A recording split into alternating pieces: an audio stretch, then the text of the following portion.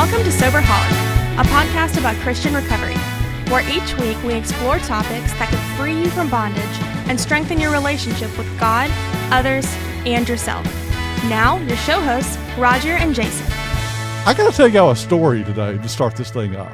This happened to me this weekend, guys, and I should not say this on air. I should not do this. Well, don't say it. Okay. Right off the get-go recording, he's been saying, I can't dig you out when we're doing these videos. And so this is what happened. I've been trying to lose weight, Art, and what we started doing was I realized that every time me and my wife would go out, it would be revolved around food, right? Mm-hmm. And so I said, okay, we had the weekend, just me and the wife, no kids around. And, you take advantage of that. Well, we didn't go out to eat. And so we said, all right, let's go out and get a massage. And I was like, this would be cool, be relaxing, be something different we don't normally do. And now I've had a massage before, but this time we couldn't find nowhere for us both to go. So we went to one of these little Asian massage places. And I don't want to hear it. I see your smile over already. Smile. It was nothing. I mean, me and her went into the same room, right? And had a massage done. What? Couples massage. Yeah. Exactly. Yeah. And so we were in there doing this, and do y'all have like rough feet? Oh yeah, yeah, like pretty callous. I know you run, so I know Yes. you've got. Yeah. So I've got these callous feet too, and I'm used to like a masseuse, like giving you a massage across your back. Well, this little Asian lady who was just like 5'2", little bitty thing, she jumped up on the table with me and was like massaging my legs. I don't think a whole lot about it. It was weird, but I mean, she was like up on the table with me, giving me this massage. Well, she was like doing like my upper part of my leg. And when she went to get back down off the table, the side of my foot grabbed a hold of her shirt, like where the callus was on my foot. Uh-oh. And it caught it? It like a fish getting hung up in a fish net. She couldn't break loose, and she starts talking to her partner that's in there. It was an embarrassing moment, to say the least. Yeah. So, what did y'all do this weekend? Rough feet, huh? Not that. Well, this is cool for me for a lot of reasons because, one, like I said, it's the first recorded show we've done, but to get to talk to Art Wimberly. Art, man, you do a lot of cool things around, and one of the things, I know that you're a recovery coach, and you, I guess you're founder and CEO, can I say that, of Thrive Ministries? That's correct, yeah. Thrive Birmingham. And you got to make sure you get Birmingham, right? There's another Thrive around. There is another Thrive around, so this is Thrive Birmingham, yeah. And what is it that you do there? Well, there's a couple of things. Primarily, I do recovery coaching with individuals or with couples or with families. And involved in that is often, besides coaching, there's often a counseling aspect to that as well. And I also do some training with folks on various aspects of recovery, both 12-step training. But also very interested in do a lot of personal work with folks with the Enneagram of personality as well. And that's what we get to talk about today. I had never heard of the Enneagram other until when we first started doing this podcast. Jason and his wife Dakota mentioned it to me. And the first time I saw this Enneagram shape, I said, this is devil worship stuff. Yeah. It looked like a pentagram. That's pretty common. The two hexagrams make what looks like a pentagram, and it scares people. Yeah, and I was like, this is crazy. And then he started telling me more about it, and I was like, and as I read more about it, I was like, man, this is kind of cool. And so that's what I wanted to talk to you a little bit about is what is an Enneagram? Yeah, well, it's an ancient form of wisdom that seems to have traveled around orally only for thousands of years and seems to kind of disappear and then reappear. It's very difficult for historians and users of the Enneagram to really pin down the original source of it. Some think it may have had a source in Greek philosophy with Plato. Some have seen traces of it in the Desert Father of the 4th century, the Christian Evagrius of Pontus. So there's a lot of different strands that have come through to the current time through this thing called Enneagram. But what it is, it's a very powerful, very elegant system of mapping personalities out in individuals, personalize it to such an extent that it helps us begin to see a lot of why we do the things we do, why our patterns keep repeating, which, of course, is very much a lot of the work of recovery itself and a lot of work of the gospel, as a matter of fact, right? Sanctification. Right. Yeah. Well, a lot of the books I've read relate it back to our faith in Christ and how it relates with that.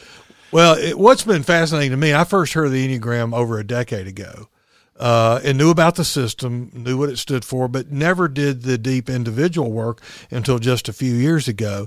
And the deeper I've done my own work in it and then begun to help other people, the more I see the overlays of this universal truth that we see in the Gospels and with people coming to faith and then gradually growing into the image of Christ. And a lot of what Christ spoke about was this truth that, in a sense, you had to lose yourself to find yourself. And it wasn't the true self he was telling us to lose. It was the false self that none of us knew we had crafted around ourselves. Right. And so the overlays are beautiful, and the truths keep ringing out in all of these systems. And so it's been a great add-on for me to supplement my recovery and my faith and to grow deeper in the knowledge of my Creator. So how would this differ from, say, the Myers-Briggs personality typing system? Yeah, that's a great question. Myers-Briggs and things like it in like DISC, if you've ever done a DISC test, those things are really good at describing personality types, giving them names and descriptions, and even a little bit of help in perhaps how to relate with other people, which is all good. The great thing about Enneagram work is it's very dynamic and it's very spiritual in the sense that it not only tells you about your personality and even gives you some clues and some hints to how it might have formed, but it also gives you a pathway back, a dynamic spiritual pathway back to how God created you to be. And then, so if somebody's like, I've never even heard of the Enneagram, this sounds interesting, discovering why it is the way I act, the way I do, and trying to find out more about those motivations behind my actions. Where would you suggest that they start? Great question. There's a couple of really foundational places I would say that are trustworthy, because as we're beginning to see, those of us that heard about Enneagram and then are talking about it more, the more we talk about it, the more we're hearing other people going, yeah, I've heard of that, or I've actually been studying that. We're kind of surprised. And so there's a lot out there on the internet and a lot of books about it. Some are more reliable than others. One of the basic places I think that is really dependable is the Enneagram Institute. So if people will Google Enneagram Institute, Don Riso and Ross Hudson were the two folks that founded that. Mr. Riso's passed away since then. But to me, they have one of the basic repositories of the knowledge, very sound. There's good practical information on there for free, and then you can go deeper and deeper with there. One of the best books, two best books written on it, one comes from them called The Wisdom of the Enneagram. It's like the Encyclopedia Britannica. It's got everything you kind of need to know in a basic form about all the types and instincts and wings and so forth, and some great practical spiritual experiential knowledge as well. A new book last year is called Sacred Enneagram, which is by Chris Hertz, and it's one of the better ones I've ever read. He's a great teacher, very practical in the way he lays it out, but also is willing to go into depth spiritually in the process as well. And there are many, many other good ones. The one that I have been reading for the last 2 years is called Becoming Conscious by Dr. Joseph Howell, and he's a native Alabamian, but also a practitioner of the Enneagram for 25 years or so, and a deep thinker and quite a spiritual leader as well. So I read the Sacred Enneagram, and I think, Roger, you read The Road Back to You. Yeah. I found the Sacred Enneagram was very readable. It wasn't, it was a quick read. I mean, I'm not saying it wasn't deep. It was deep, and it really helped me understand the depth of the Enneagram. One question I had as I was reading it is, why do you think so many Christian believers have latched on to the Enneagram the way they have? That's a great question. I think for me, what it did was it added another depth to this idea of self-awareness and God awareness and others awareness that I first got in the 12 steps. In fact, if you've worked the steps and you're coming through, 4 and 5, it's that beginning of getting right with God, yourself, and others. And Enneagram seemed to have one of the best explanations and pathways to go deeper to my own self-awareness, which then brought compassion for me, but then brought compassion for other people. The more I could become to know about my own self-awareness in light of who God is and who I am, the more it began to give me a sense of compassion for other people because I could see they're struggling just like I do. And Paul in Galatians 5 says the goal of all faith is love. In fact, I think what he's saying is if the way, Art, you're doing faith isn't producing love in you and for other people, then you probably ought to stop doing it that way. And so I've been fortunate from the beginning, the teachers I've had locally and the ones that I've connected to from a broader perspective have all said one thing and one thing only. If the Enneagram work you're doing doesn't increase your compassion for yourself, but for other people, then you're not doing it right. Because as I've been thinking about, other people, and then especially some of my closer friends who, have went the extra step of actually typing themselves and then telling me, it's really kind of helped me to understand them on a level that I never did before. Mm-hmm. And especially, with my marriage, understanding my wife's number and her understanding my number, man, it's helped me to understand why she acts the way she does, and I'm sure vice versa.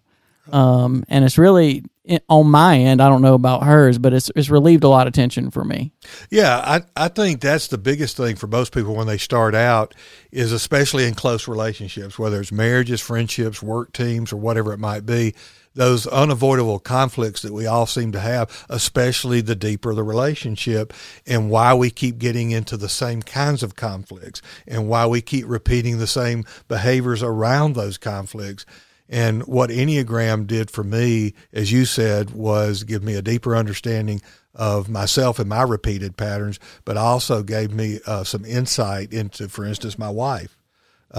She types out at a 1, which and as most of you guys know, there's a cheer in here because we got 2 1s in here. Which if I could have gone back and showed you how they were going through the setup for this thing, I could have. Their oneness was coming out, and I'm like, hey guys, let's just get going. Can we talk or what? Yeah, because I'm a 7. So all I want to do is turn the mic on.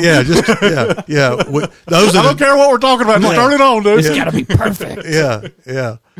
So it's an interesting combination, especially for me and Carrie, my wife, because she identifies with that space called 1. And for some that are new to Enneagram, the numbers might throw you off, like is a 7 better than a 2? Or of course not. The reason they use numbers really to start with is because they're neutral in value. And so we don't make a value judgment on whether your number's better or worse or whatever.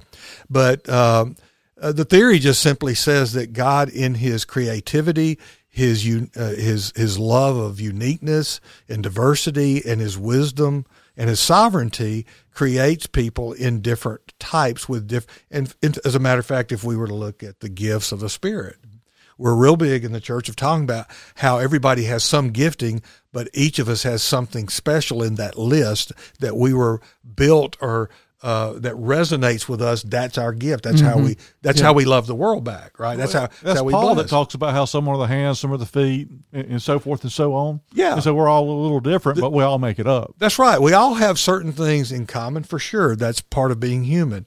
But it seems that God, because of his love for creativity, perhaps because of a wisdom that we don't quite understand yet, he did make us different, both in our body types, but also in our emotional types, and apparently in the way we think as well.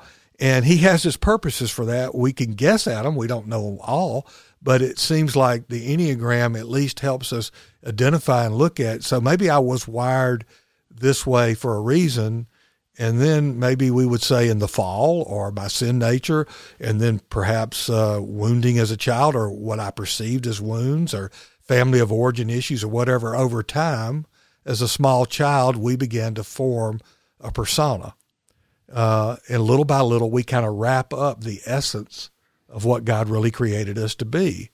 And most of us have to find a way to protect ourselves in the world, or promote ourselves in the world, or depending on any given moment, which way we're going.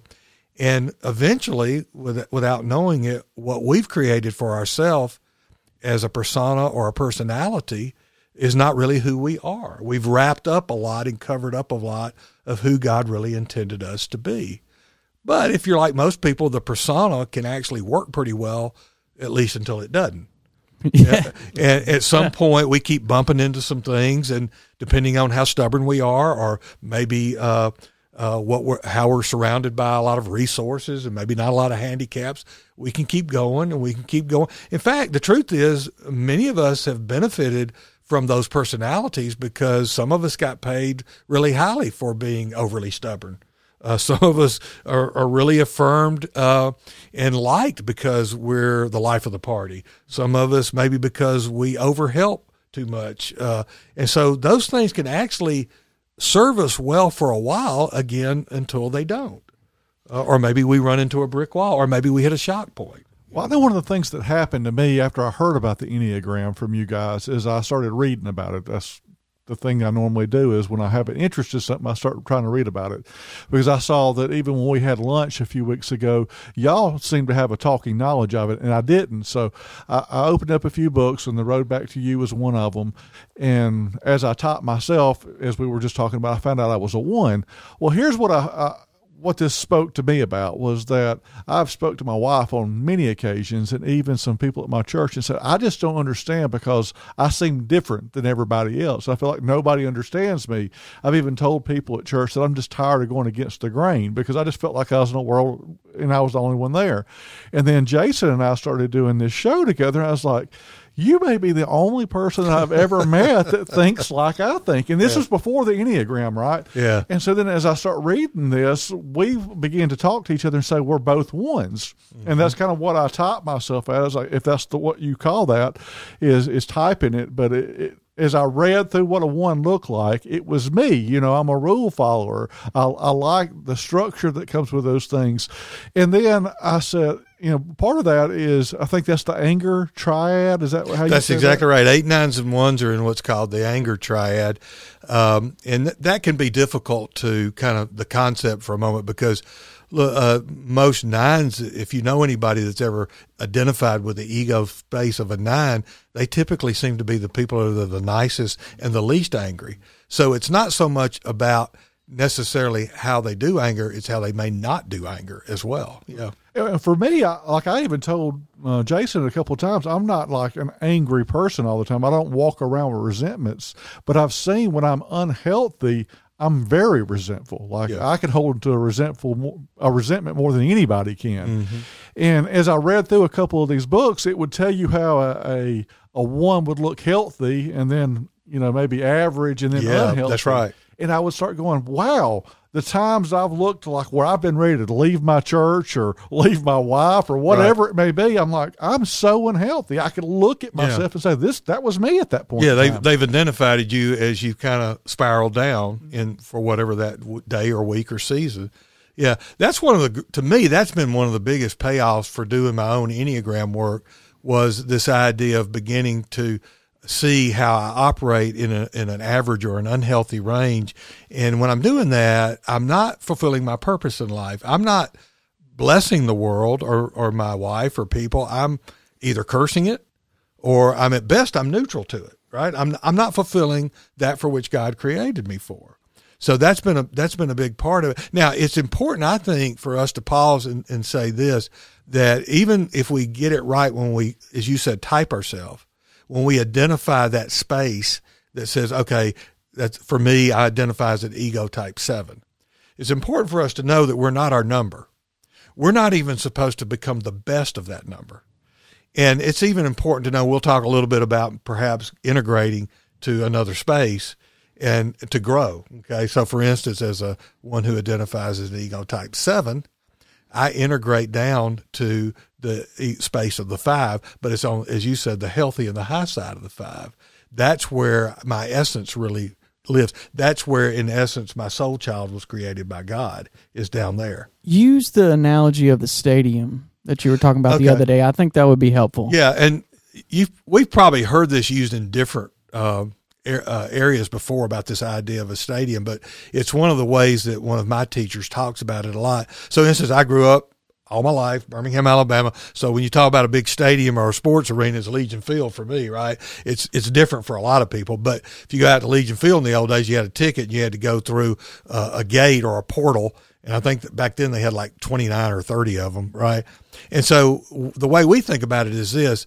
God created certain people in this world, a certain percentage of people that identified and said, I'm going to go through portal 7, gate 7. And so me and a bunch of other people went into the stadium through gate 7 and then we went in. But when we got in, guess what? There's different sections for that gate, right?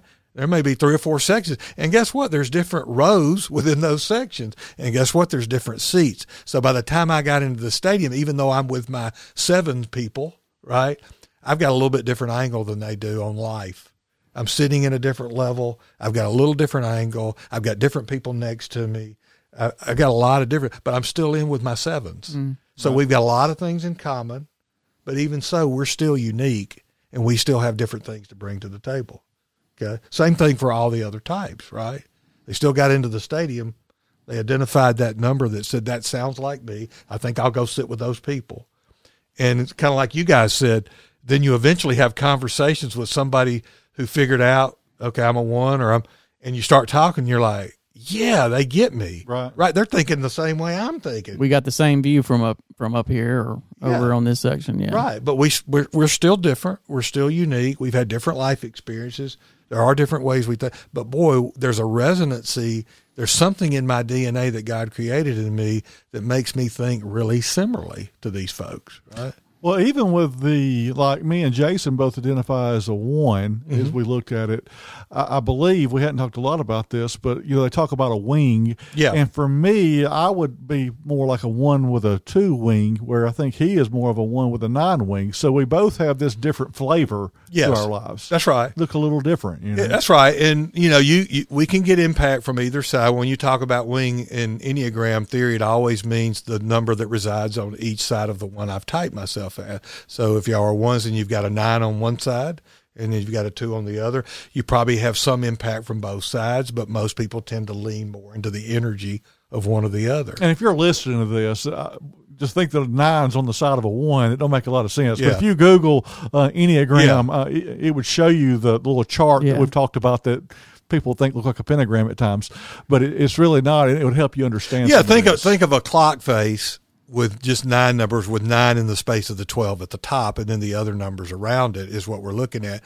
And Enneagram itself is a pretty simple explanation. Ennea just is Greek for 9, and gram just means a sphere or a graphic explanation. So the circle was really, we believe, was used just as many other spiritual movements all through time have done. The circle means completeness or wholeness or truth. Okay. So, in Hebrew, it'd be shalom. Okay. So everything that exists and needs to be is in there, in that circle. Think of a wedding band, right? Same thing. So, and then within that, you see the triangle. Well, the triangle, as far as we know from math and physics and from history, is the most basic, fundamental, and solid structure ever created by man. So that triangle's in the middle of that circle, which represents wholeness, and it represents the 3 main points, the 9, the 3, and the 6. And if you talk to a lot of Enneagram who have a faith in Christ, they will say that those represent faith, hope, and love. Well, what about the Trinity? Yeah. I'm just kidding. Well, I just wanted to bring the Trinity in somehow. You're going to see it a lot with Enneagrams because there's all these different triads or trinities that keep appearing. You brought one up a minute ago. The 891 is the body triad and is also known as the anger triad. Okay. It doesn't mean the rest of the numbers don't struggle with anger. We do. It's a universal. But then you get into the 2s, 3s, and 4s. It's a triad of its own that's called the heart or the emotion triad, but they deal more with shame and guilt. Again, every number deals with shame and guilt. And then you get in the 5, 6, and 7, which is the triad I'm in. And it's the mind. In other words, 5, 6, and 7s generally do life as much as they can through their mind. Okay. Whereas 8s, 9s, and 1s try to do it. They would rather do it through their instinct if possible, even though they're not aware of it. 2s, 3s, and 4s generally do it through their feelings and emotions in some way. So I'm in that 5, 6, 7, And the struggle with 5, 6, and 7 is the predominant struggle is fear. But again, every person ever born, no matter how they type themselves, struggles with all of those things. Sure. One of the things that spoke to me the loudest is as I've been studying what little bit I've studied. I mean, I feel so uneducated sitting with you guys at this table talking about this, but I've kind of always just kind of been a natural leader. I don't want to be arrogant when I say that, but even in the military, I just kind of did that in the military. I was just a leader, and I've always tried to make people form to what I want them to be, almost like I want them to be like me. And there's always a lot of people that just do not conform to the way I want them to be. And this has kind of explained why they don't do that. Oh, Roger, that's why you're in recovery. I'm glad I'm here. Yeah. That's why we all got in recovery. Okay? People won't do what we tell them. Exactly. But but even with authority, you want them to do it a certain way. Yes. And some people just don't do it the way that you do it. Yeah. And it's just been, it's been eye-opening for me. Like everybody I've been around, even in my recovery meetings, they're tired of me talking about an Enneagram here lately. Yeah. Well, again, because you've identified that one ego space, the resonancy of all ones, no matter what their other personality quirks are like, the resonancy that's within a one that vibrates with them that they cannot help is this idea that they're the standard bearer for right and wrong. And again, I'll just share personally, my wife wouldn't mind telling you, she identifies with ego type 1. And, but I'm always right. Exactly. Yeah. I'll argue that to no end. No, and I'm man, like, that makes so much sense. Yeah. And here's the thing. I've known her 30 years. This week we'll be married 27 years. And the truth is, dadgummit, she's almost always right. Now, it's not that she's right about data or current events or math or anything like that. She just has a built-in resonancy that vibrates between what's right, the way you do things right, the way you do things wrong. And when she's really healthy, when she's awake and aware and healthy, when she's done her recovery work, she can use that to bless the world beyond belief. You wouldn't believe how she blesses individuals, teams of people, organizations. The world gets blessed with it. But she would be the first to tell you through her recovery work, she saw that when she's not awake, not conscious, not living in the present, and down in that average or below average, right, unhealthy area, then the resonancy becomes rigid and inflexible, and she becomes self-critical and then judgmental and hypercritical of other people. I got to tell you all quick, this is one of the funniest things, the cutest and sweetest things that's happened since I began studying the Enneagram. So we have some relatives, and one of them has been studying it as well, doing a lot of deep work for herself. And so they were over visiting, and she has a 7-year-old daughter. And the daughter was listening to the adults talk through it that night around the table. And the daughter said, hey, type me. Okay, type me. So we thought, well, we'll work through it with her. We'll change the questions and bring it down to a 7-year-old's level and walk through it. And we did the things, and it kind of became pretty clear pretty quick that we were dealing with a 1. Okay. If not, then she's a 3 on steroids about the right and wrong thing, but kind of feels like a lot of one-ish in there, And so we had fun with it and played with it, and everybody went to bed. Next morning, we got up, and her little brother, who's a couple of years younger, about 5, and he's a force of nature. I mean, he is nature boy. I mean, the sweetest, the cutest, the roughhousingest, just all boy. And he's out on the porch with me while the adults are getting up, and we're talking, and he's cutting up and playing around and asking questions. And then his sister comes out, walks over, sits down, and says, hey, I'm serious. We really got to get this type thing down for me. Like I said, I think that right there just told us we already got it right, the 1, right? So she says, no, I really want to make sure we're right about this. so I said, okay, let me run through some different questions. Well, in the meantime, the 5-year-old, the brother, is spread out on the coffee table on the porch, looking up at the sun, listening to the birds. I think he's paying no attention at all. So I said, okay, and I start. First question, okay, so rules are really important to you, and you think people should obey them. She goes, oh, yeah, that's me. I said, okay. Second question, you like to get everything just as perfect as possible, and when you can't, you get frustrated and maybe even angry. She said, oh, yes, that's me. And then third question. Okay.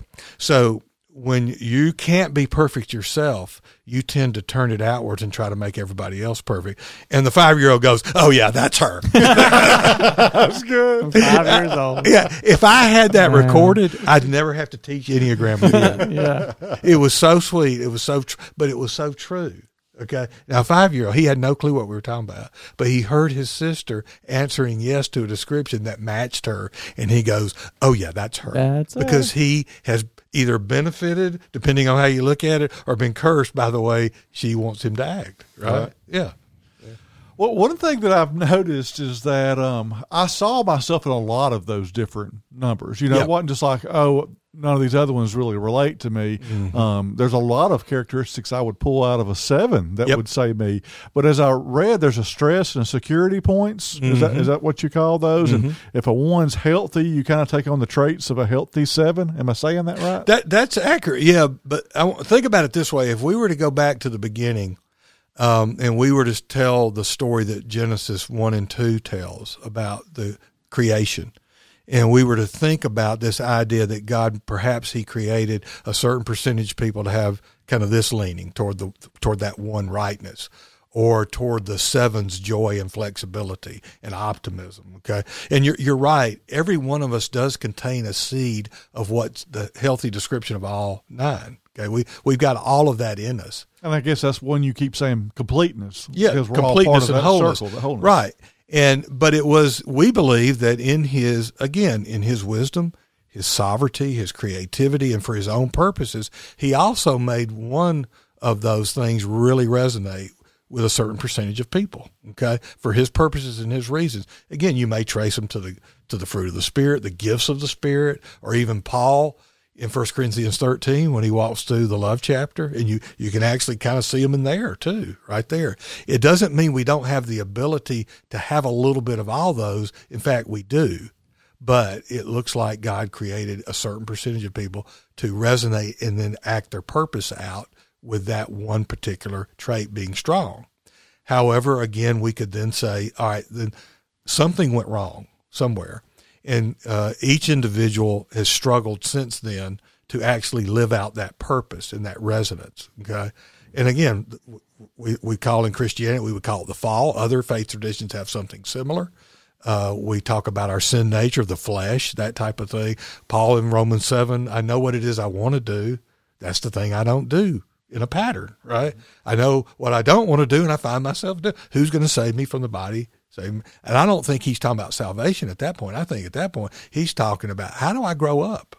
How do I lose this stuff and get back to who I was? Y'all remember 5 years ago, there was a kind of a controversy because Apple paired with the group U2, and all of a sudden on your iPhone, you got a free album. Yep. And there was a lot of purists that were like, I'm mad about this. I didn't ask for that album. What is so funny is I have that free track still on my phone, and I've always wondered where it came from. So you just answered this for me. Yeah, well, my work is done here. All right, thanks. We'll wrap this up now. Yeah. But the reason I bring it up is this: it's fascinating when you go in there, and the album's called Songs of Innocence. That's one thing. There's another connection to Enneagram there, but if you go, there's a track called Iris on there, and in the lyric of the song that they wrote, it says that once we are born, we begin to forget the very reason we came. And that's the Enneagram right there. It's saying that we lost contact with our essence. We lost contact with the uniqueness that God created in us, and we began to layer it over as we grew up without knowing it, with this personality thing to get us by, right? And we lost contact with that. And later in the song, it says, free yourself to be yourself. If you could only see yourself, you would free yourself to be yourself. Now, a lot of people come in, like you said, the objection, sometimes you run, especially as a believer, sometimes you run into the Enneagram, and one of the things that stops us short, if it's not just the graphic, right, the hex ads that look like the penny, if it's not that, then it's, okay, well, this is too much about self. And I get that. I understand that. That's one, there's a thing in recovery. There's a recovery arrogance that can come out sometime when we think we've mastered the 12 steps and we're superior to other people, right?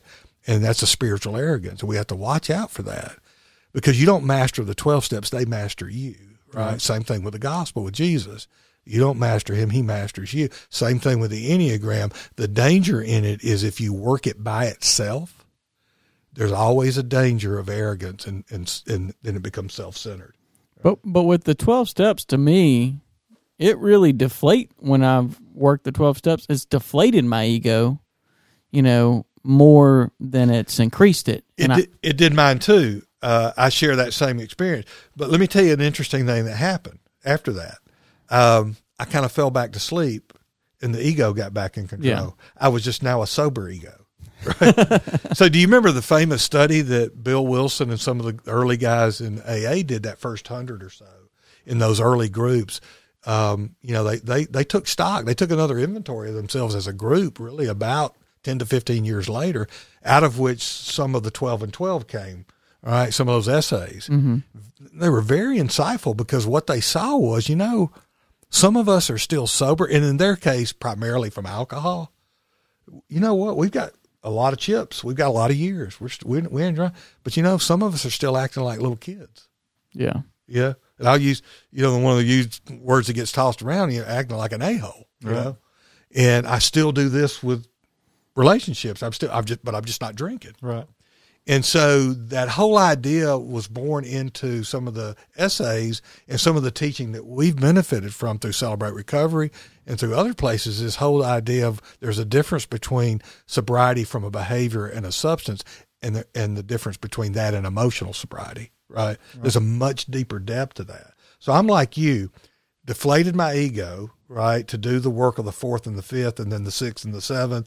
And then really did it when I had to do 8 and 9, and then walk 9 out, right? And but I very subtly, kind of went back to sleep on myself. Okay, I didn't go back to my behavior. The sexual sin that had grabbed me for 40 years, that was the way I coped with life, promoted myself or protected myself, however you want to look at it. I didn't go back into that. However, the ego kind of got back in control. And part of what the ego grasped onto was how well I'd done the 12 steps.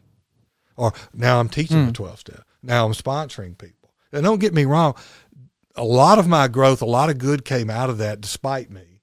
But still, what I wasn't aware of was the ego's always clamoring to get back into control. Okay? I was just a sober ego.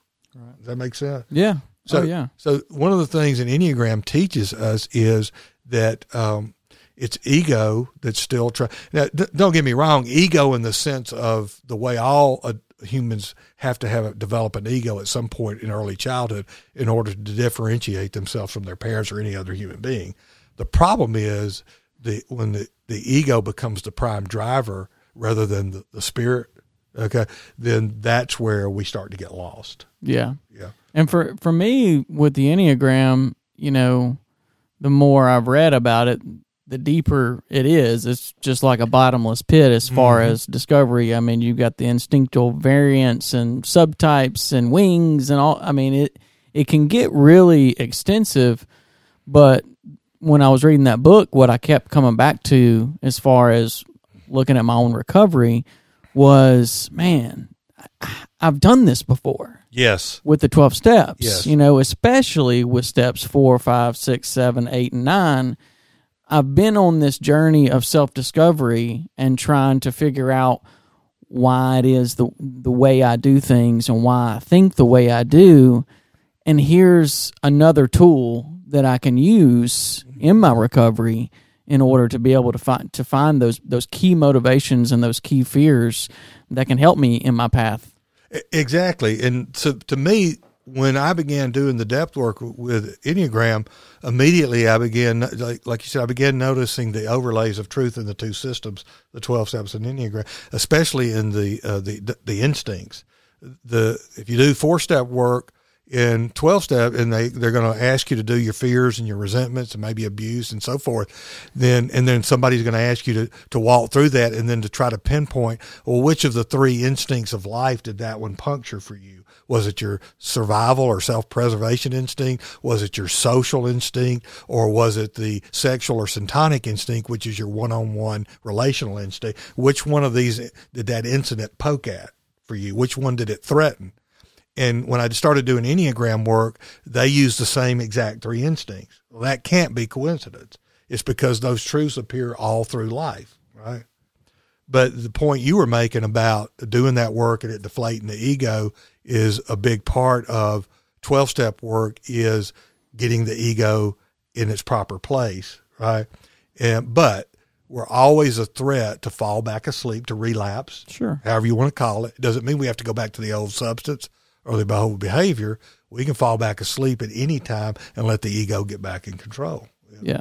And for me, when I was, reading that book about the Enneagram, I kind of had thought what you thought. This seems a lot about self. Yeah.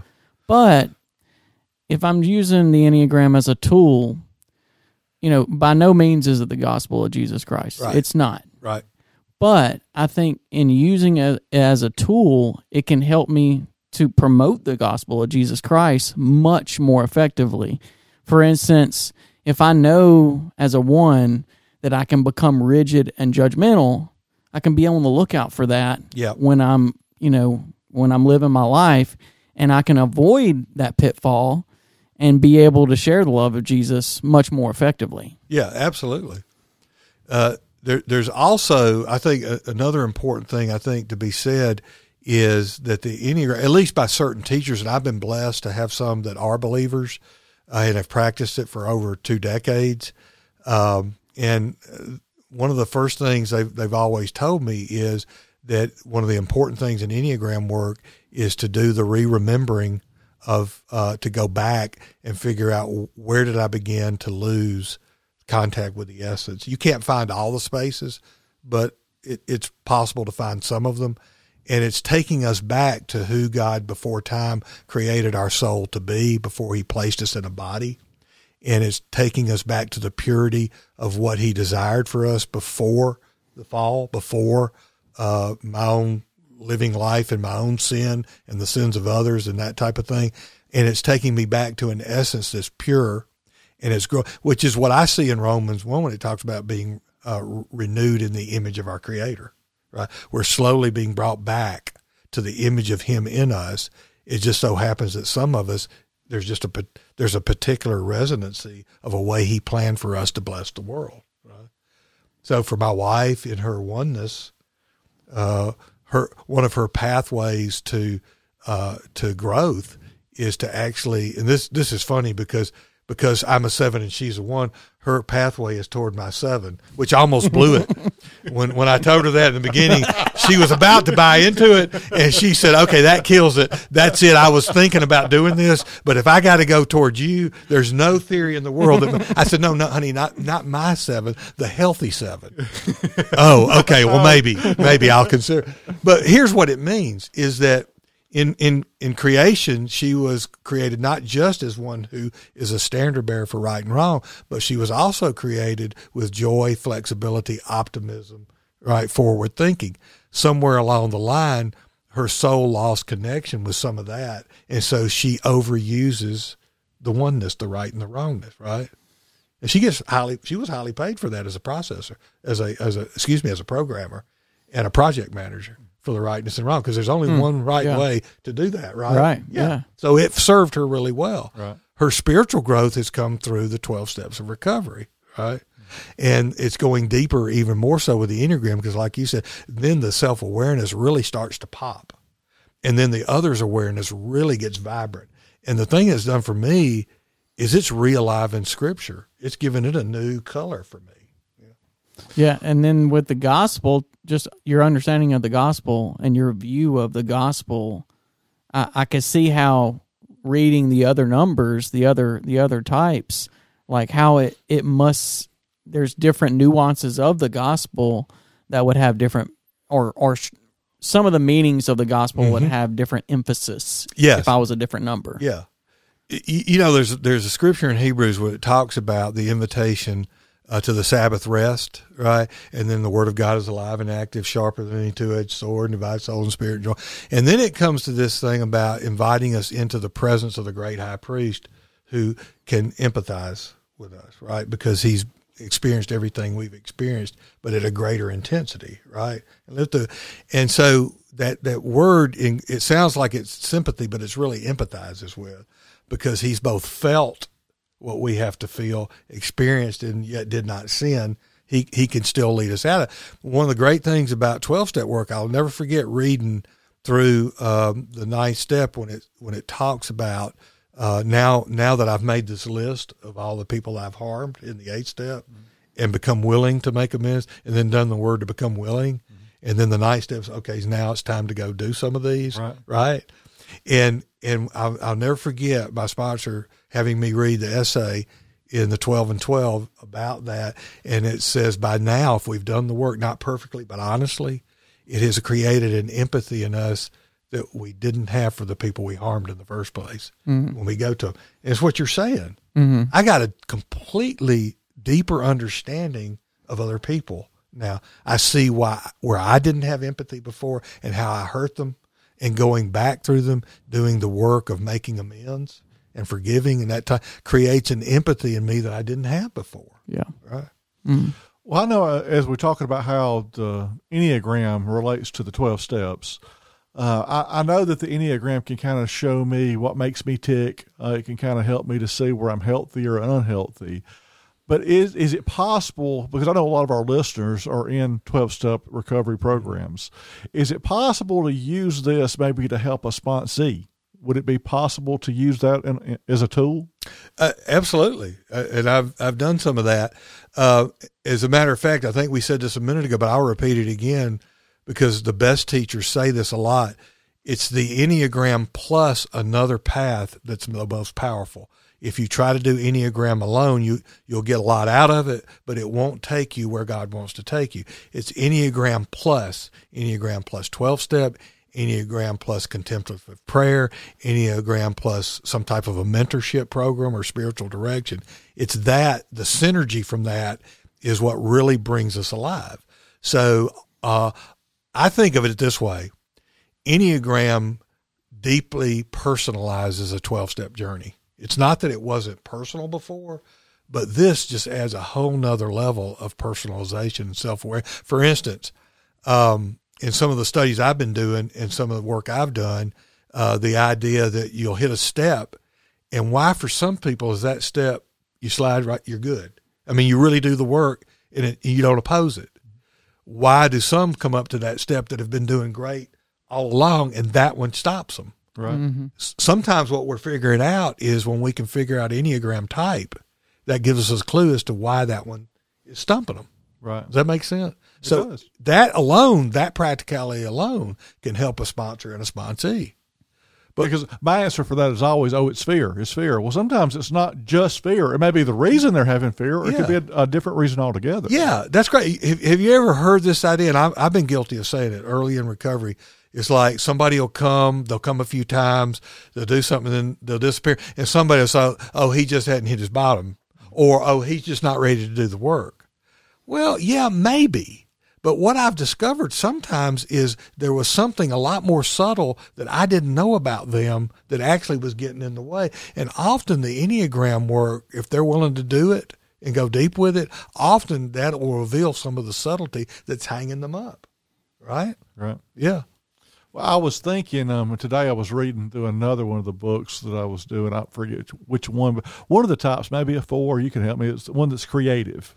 Arts, that type of stuff. Yeah, and that's generally when people talk about 4, they talk about that, but we got to be careful because all of the types can be creative and are and appear that way, and not all 4s look like creatives. Well, my point can be made without going into all that, is that, and I don't know if this is right or wrong, But I was just thinking of possibly if this would work, and so you tell me. But a lot of times I'll tell sponsees a gratitude list is a great tool to use. Mm-hmm. Well, maybe for that 4 who is more creative, artsy, that type of thing, maybe drawing something out to be grateful about would be a better option than just listing something. Because like me, I'm a black and white thinker. Yeah. So it's this way or that way. Right. That's the point. There's the good one right there. Because, for instance, if you're somebody in the body triad that is an instinctive person. So again, my wife's 1-8-9-1s, instinctives. I'm not a particularly instinctive person. She is an instinctive person. So for them, certain prayer types, contemplative, certain gratitude lists and that type, if you can figure out a way to use something that catches them that might, like you said, writing it seems to be good for you. My sponsor has me do my gratitude by doing breath prayers to get into my body, okay? Because I'm not an instinctive by nature. I'm a mind. We hadn't talked a lot. Probably would be helpful to talk about the centers of intelligence, because when it comes to the Enneagram, we're going into it with this idea that these different types, that we all 3 have 3 types of intelligence: mind, the emotions, and the gut, okay? In Western Reformed Protestantism and in Western mind, generally we don't talk a lot about anything but the mind. We might talk about the heart and the emotions, but it's not on the same level. And we don't talk much about the body as being a way to collect data and have an intelligence to it, right? Mm-hmm. So for those that are in the, say for instance, in the body type, okay, it doesn't mean we're not all have some connection, but they tend to do it will help them often if they can ground this in something earthy. So for my wife, like getting on her hands and knees and digging in a garden makes her grateful, right? So it doesn't mean that all ones would be that way, but what you hit on I wouldn't be one of those. Right. But what you hit on is perfect, is personalizing how we do our spiritual work, right? I tend to, because again, I identify with that 7 space, without knowing it all my life, I've wanted to take in life through the mind, and I want to control it through the mind, okay? Well, that only works so far, right? And so I've neglected my feeling center, and I've neglected my gut or my instinct. I've never known that there were 2 intelligence centers there, so I didn't know how to develop them. Right. So I'm kind of, if you think of a seesaw and it's way up in the air on one end, that's the mind, and maybe in the middle is maybe the gut or the body, and at the bottom is the feeling. So that's how I've lived life. Right. So part of my spiritual work that my director has me doing is to rebalance that by thinking of creative and unique ways to do things like gratitude, right? So he has me trying different things, because for me, the trying to just think through it and write, I get too caught up in my mind, right? I'm way too much into my mind, right? So I have to experience it more through the body, or maybe even the heart. Right. Yeah. Well, I think that, this is probably enough to wrap us up for a show, because I believe that we could talk on this forever. But well, I'm a 7, so I could. I know that you could. There is no doubt in my mind that you could carry on another 2 hours. In fact, I don't know why you haven't written a book yet, and I am serious about that. Because I'm a 7. I just talk. Because you are a wealth of knowledge. Because I enjoy so much to sit here and talk to you. Thank you. So I'm sure we'll probably have you back on and do something else with you later. But again, for our listeners to know you, Art Wimberly, Thrive Birmingham. If they want to look at the website, it's just www.thrivebham.com, That'll give you some feel for some of the things I do if they want to talk a little bit more. And coming up in the fall, we'll do the first, I think in Birmingham, maybe, the 9, what we'll call the 9 and the 12. We will synergize the Enneagram and the 12 steps as an experience for men to go through together. And I'm hoping to do a female group later. Synergize. I mean, that just sounds powerful. It does. That's a big word to use, because we don't talk like that over here in McCalla. Well, I'm from Chelsea, so Roll Tide. Roll Tide. Roll Tide. Yeah. Well, all right, guys, man, let's go ahead and put this show in the books. I'm Roger. I'm Jason. We're out of here. Thanks for listening to Soberholic with Roger and Jason. If you like the show and want to know more, check out SoberholicPodcast.com.